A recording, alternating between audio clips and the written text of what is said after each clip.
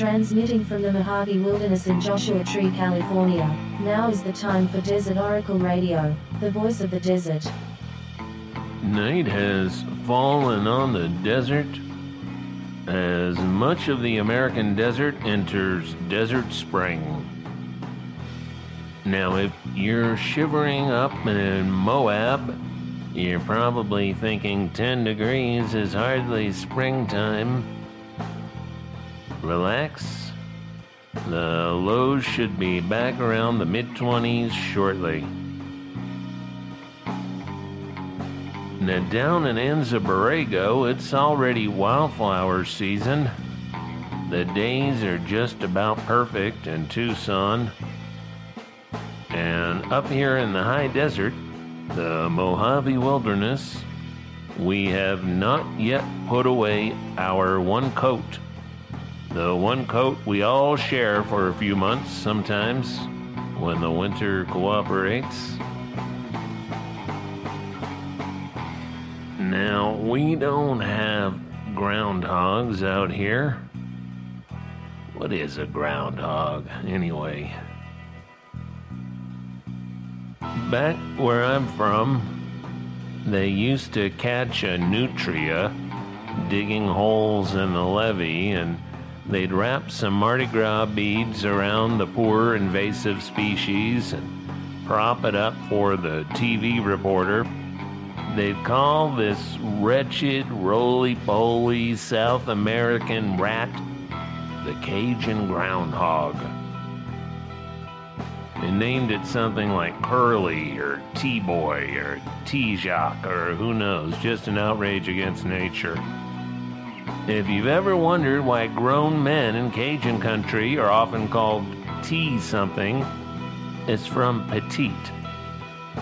So if you come across a 300-pound, 7-foot-tall, middle-aged guy who works on outboard motors or whatever, and everybody's calling him T-Beb, well, that just means petite baby. And they will call him that until the day he dies. Is just the way of things. And they'll all sit around at the crawfish boil talking about how Pierre C. Thibodeau, the Cajun groundhog nutria, predicted another 100 years of humidity and mosquitoes.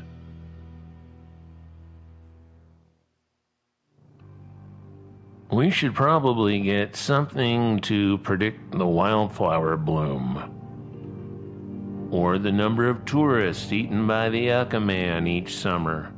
Some kind of seasonal thing.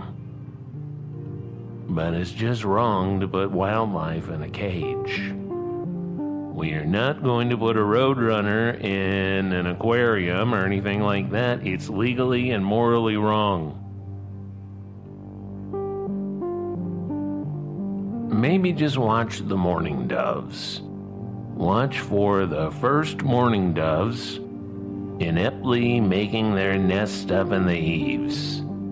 That's probably a pretty good sign that spring is on the way. Now, in Europe, they don't have Groundhog Day, I don't think. Maybe Hedgehog Day. Well, the 2nd of February is Candlemas. Candle and Mass together. For all kinds of religious denominations in the British Isles, in Europe and Russia, the idea is that you've finally taken down your Christmas tree on Candlemas Eve, and then you bring your household supply of candles down to the church, and you get your candles blessed. This is some sweet old pagan stuff. I wish I was in the habit of doing such a thing. Maybe I'll bless my kitchen drawer full of tea light candles next time before I light a couple for the evening. The first day of February is St. Bridget's Day, which is the first day of Celtic spring. spring in Ireland and the British Isles, Imbolc. Spring in Northern Europe. Our weather here in the American desert is not a whole lot like the weather in Ireland, but we both have early springs. We are not digging our way out of the snowbank in early May like the Donner Party. One thing I love about St. Bridget is that she's about as much of a Christian saint as I am. Yes, there was maybe a magic nun called Bridget in the 5th century in Ireland. But there's not any pretending when it comes to St. Bridget. Everybody from Maureen O'Hara to the Pope knows Bridget is the Celtic goddess of the dawn, daughter of the Dagda, the goddess of healers, of poets, of the fire in the forge, the fire in the hearth. Our goddess of inspiration, of the arts, of childbirth, of war. Her warriors are the brigands, highwaymen and bandits, like when you come on Captain Farrell and his money he was counting. You know what to do. Bridget is a Gaelic trinity, all by herself, a triple goddess. Her sacred fire burns in Kildare, an eternal flame that never went out until some troubles back in the 15th century. The fire was lighted again in the early 1990s, and it has burned ever since. Her priestesses attend her eternal flame, and they attend to her sacred well, Bridget's Well. Like Kali the mother, Kali the destroyer. Sometimes you'll see Bridget in the forest, trampling demons, trampled underfoot. As a baby, a magic baby like that baby Yoda, the druids brought her special gifts, things she needed. She could not eat regular food. It had to be magic food. So the druids brought her a magical cow. It was all white except for the ears, which were red. And she could consume the milk of this cow. The Christian version of Bridget made a Last Supper scene out of butter. Very crafty. Like the Buddhist monks up in the Himalayas who make religious figurines out of yak butter. Her holy place was marked by an ancient oak, Kildare, Church of the Oak. Before she was a Catholic saint, back when she was still all Celtic goddess, only women could tend her sacred flame, and that continued after her conversion to the new religion. If you were a man, you did not want to cross that hedgerow into Bridget's realm. They'd cut you to ribbons. And I don't mean the ribbons always tied to the tree branches around her well, either. Those ribbons are offerings. Now, it turns out that I've sort of started my own religious practice regarding Minerva, goddess of wisdom and owls and all that stuff we need. And as people have always done, I realize I've conflated Minerva with our real desert saint here in the Mojave, Minerva Hamilton Hoyt. The apostle of the cacti, as she was known in her time. The mother of Joshua Tree National Park, of Death Valley National Park, and Anza-Borrego Desert State Park, too. I guess I started calling her Minerva a couple of years ago. Apparently, I did it on the radio once or twice, too. Well, good. Let's make it official. Saint Minerva is the patron saint of desert travelers, desert campers, of those who seek the desert wilderness. Her sacred tree, obviously, is the Joshua Tree. I'm lucky to share my little piece of desert with some grand old Joshua trees. And one of them is in the center of the backyard. And long ago,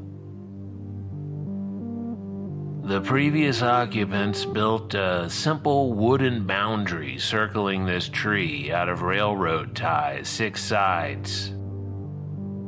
And there's a little temple, or pagoda if you like, looking out on the big Joshua tree, and it all just makes sense. So I've begun to make little offerings to Saint Minerva at her holy Joshua tree outside the radio studio here. A pinch of whatever, a few drops of libation, and especially this time of year with the birds getting chirpy about the spring weather coming, and the little bit of green you see on the desert ground for a little while. It is satisfying to have a little ritual to go with it. Now, a lot of people looking for some spiritual practice in their lives feel like they've got to go all out, got to really dive in deep. You don't really. You can, if you like, but you don't need to put on a headdress with a bunch of crystals, or go into a trance, or hop backwards over a burning log or anything, although you're welcome to do that if you like.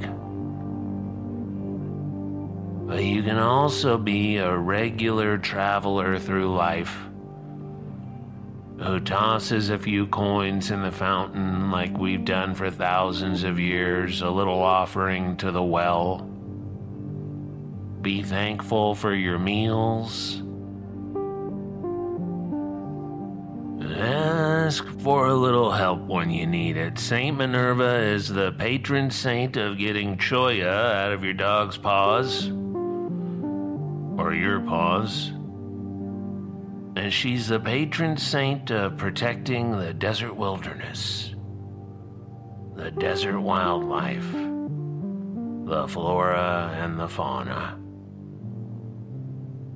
Desert springs always get her attention, so make sure you are not trying to drain a desert aquifer of ancient waters so you can pipe it to Orange County to fill swimming pools.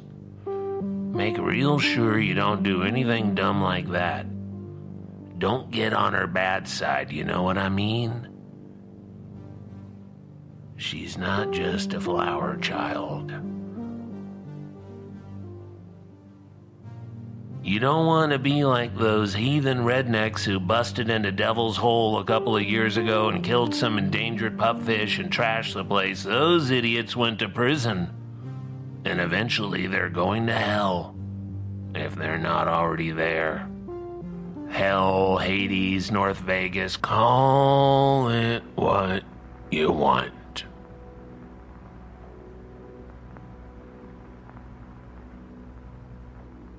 Call it the bad place.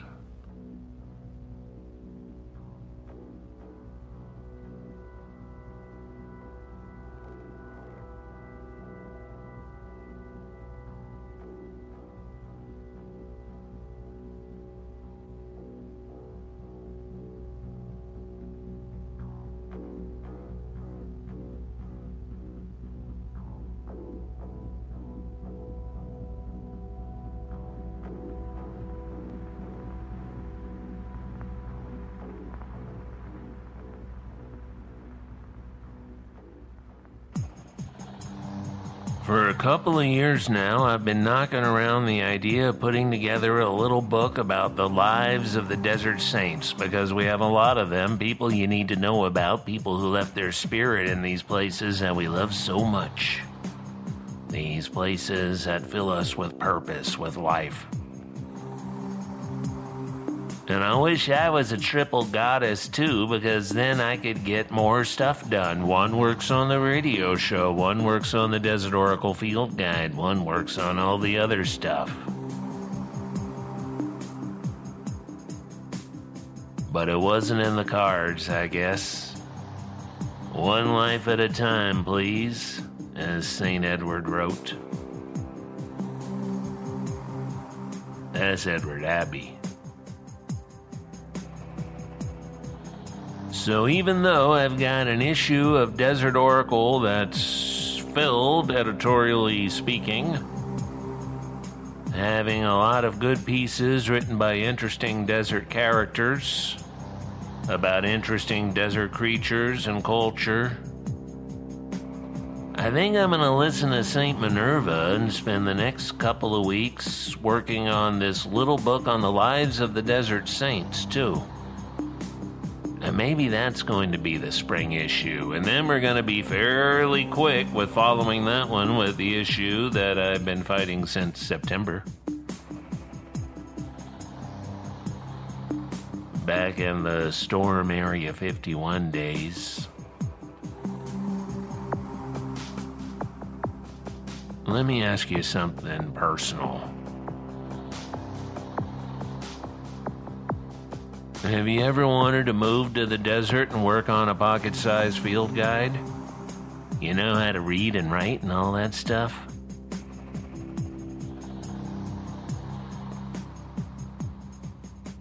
Maybe drop me a line.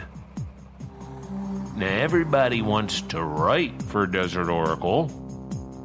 Everybody's got a story for Desert Oracle, they just need to type it up. But so far, nobody wants to do the real work of the editing and the layout, and the artwork and the pictures, assembling the stuff so it's just right. Everybody wants to be a writer, nobody wants to read, and nobody wants to be the copy editor, and nobody wants to be managing editor of Desert Oracle, except for me. Except for you, maybe. Maybe it's you. You know, there's more to life than editing viral news articles that nobody will remember 2 minutes after glancing at them. You know that, right? There's more to life than your miserable job and your miserable health insurance and your miserable gym membership. Tear down those gyms and replace them with outdoor shrines to St. Minerva. With community gardens and sandboxes and sculpture and long tables for the breaking of bread and drinking of beer. You can get your exercise by walking to the shrine, working on the garden, pushing around wheelbarrows of rocks, feeding the hungry, feeding your soul. That would be a lot more fun, wouldn't it?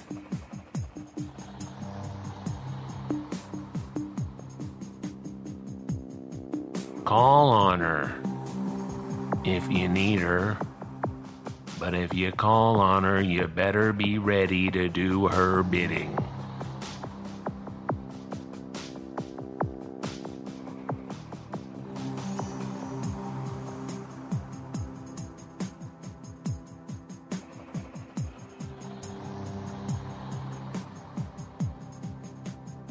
There was a big smiling moon setting over the mountains to the west last week. The weather was fine before it got very cold. A few of the birds were getting a head start on getting busy. There were a few early insects a bit confused. And we, the people, we are uneasy. If we're paying attention, we are uneasy. Bald eagles were almost extinct in the 1970s. You never saw them. But now Now, thanks to the EPA, thanks to the banning of DDT, the pesticide that made their eggs fall apart before the chicks were born, now they have pretty much recovered. And now they haunt the landfills of the Pacific Northwest. They feast on garbage, and especially those biohazard bags of discarded human blood. I saw that the coal industry guy at the EPA is, surprisingly, leaving the EPA for the coal industry. He learned a lot of tricks in there. He learned where the files were, and he's going to pass on that knowledge. And the U.S. government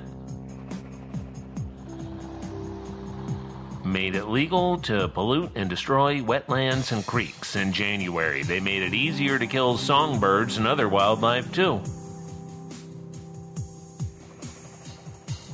Lots of things happening, lots going on. What are we doing about it? Well, some of us are doing a lot. Some of us are doing what we can, and a lot of us are going to rock the vote or whatever, or try, which is good. You ought to vote, you ought to try, you ought to hope it counts. But what do you do when it doesn't?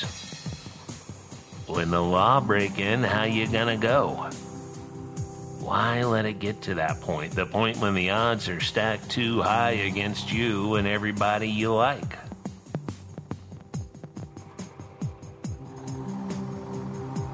Sometimes I'm standing at my computer, typing. I always stand. I want to stay aggravated about working at the computer. Or maybe I'm doing the bookkeeping or the other joyless garbage. Somebody's got to do it. And I think, boy, would I really give all this up? To do like Bobby Bear once sang, feel like old Pancho Sheila? That's why he sang Vila instead of Villa. What do you think? Bobby Bear doesn't know how to say Pancho Villa?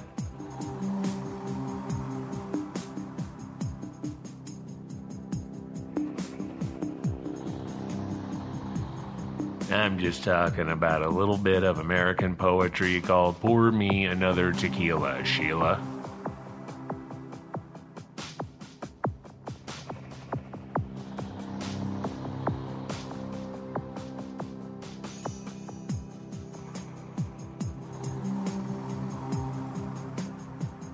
Look up the life story of Minerva Hamilton Hoyt, if you haven't already. A lot of us up here in the high desert I already know about her, but we can always learn a little bit more. My friend Deborah Netburn wrote a very nice article about the life of Minerva Hamilton Hoyt, mother of Joshua Tree National Monument, now Joshua Tree National Park. Look it up on the internet. It was in the Los Angeles Times. We've got a short piece about her in a back issue that I'm sad to say is all sold out. All the back issues are sold out except for some of the first issue, because I printed more of those, being an optimist half the time.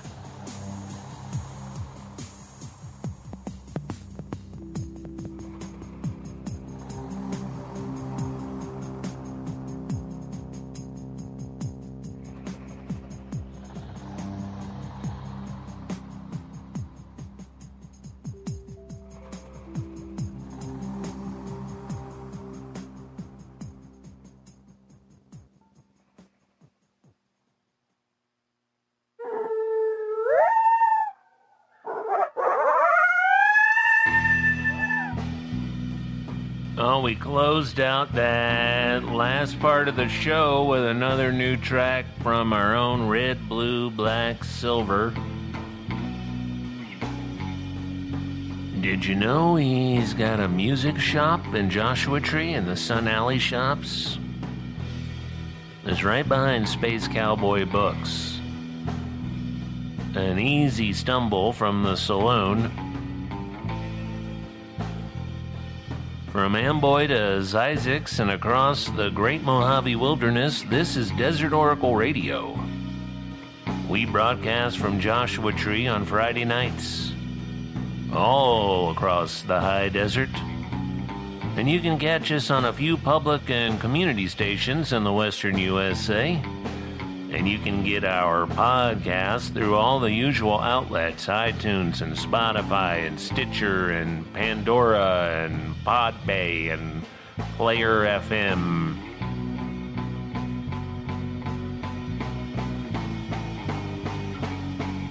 Our next live event will be at the Ace Hotel and Swim Club in Palm Springs on March 12, Thursday at 7 p.m., outside around a real campfire.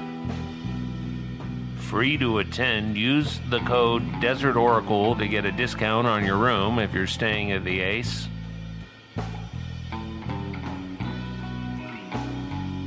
And we'll do that again on Thursday, April the 2nd. We've got an events calendar on our website, desertoracle.com. Whether it's warm or cold, wherever you are tonight, I hope St. Minerva will watch over you. Remember that her spirit lives in the Joshua trees, so do not climb the Joshua trees. Do not hang a hammock from the Joshua trees. Let's show some respect. The Joshua tree, our weird and beautiful yucca tree, indicator species of the Mojave High Desert.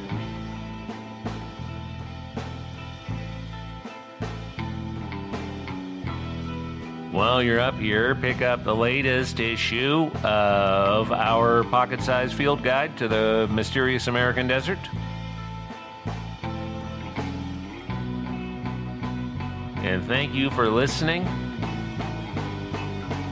And try to wash your hands now and then. It might help you not get the coronavirus. I'm your host, Ken Lane. Good night from the voice of the desert.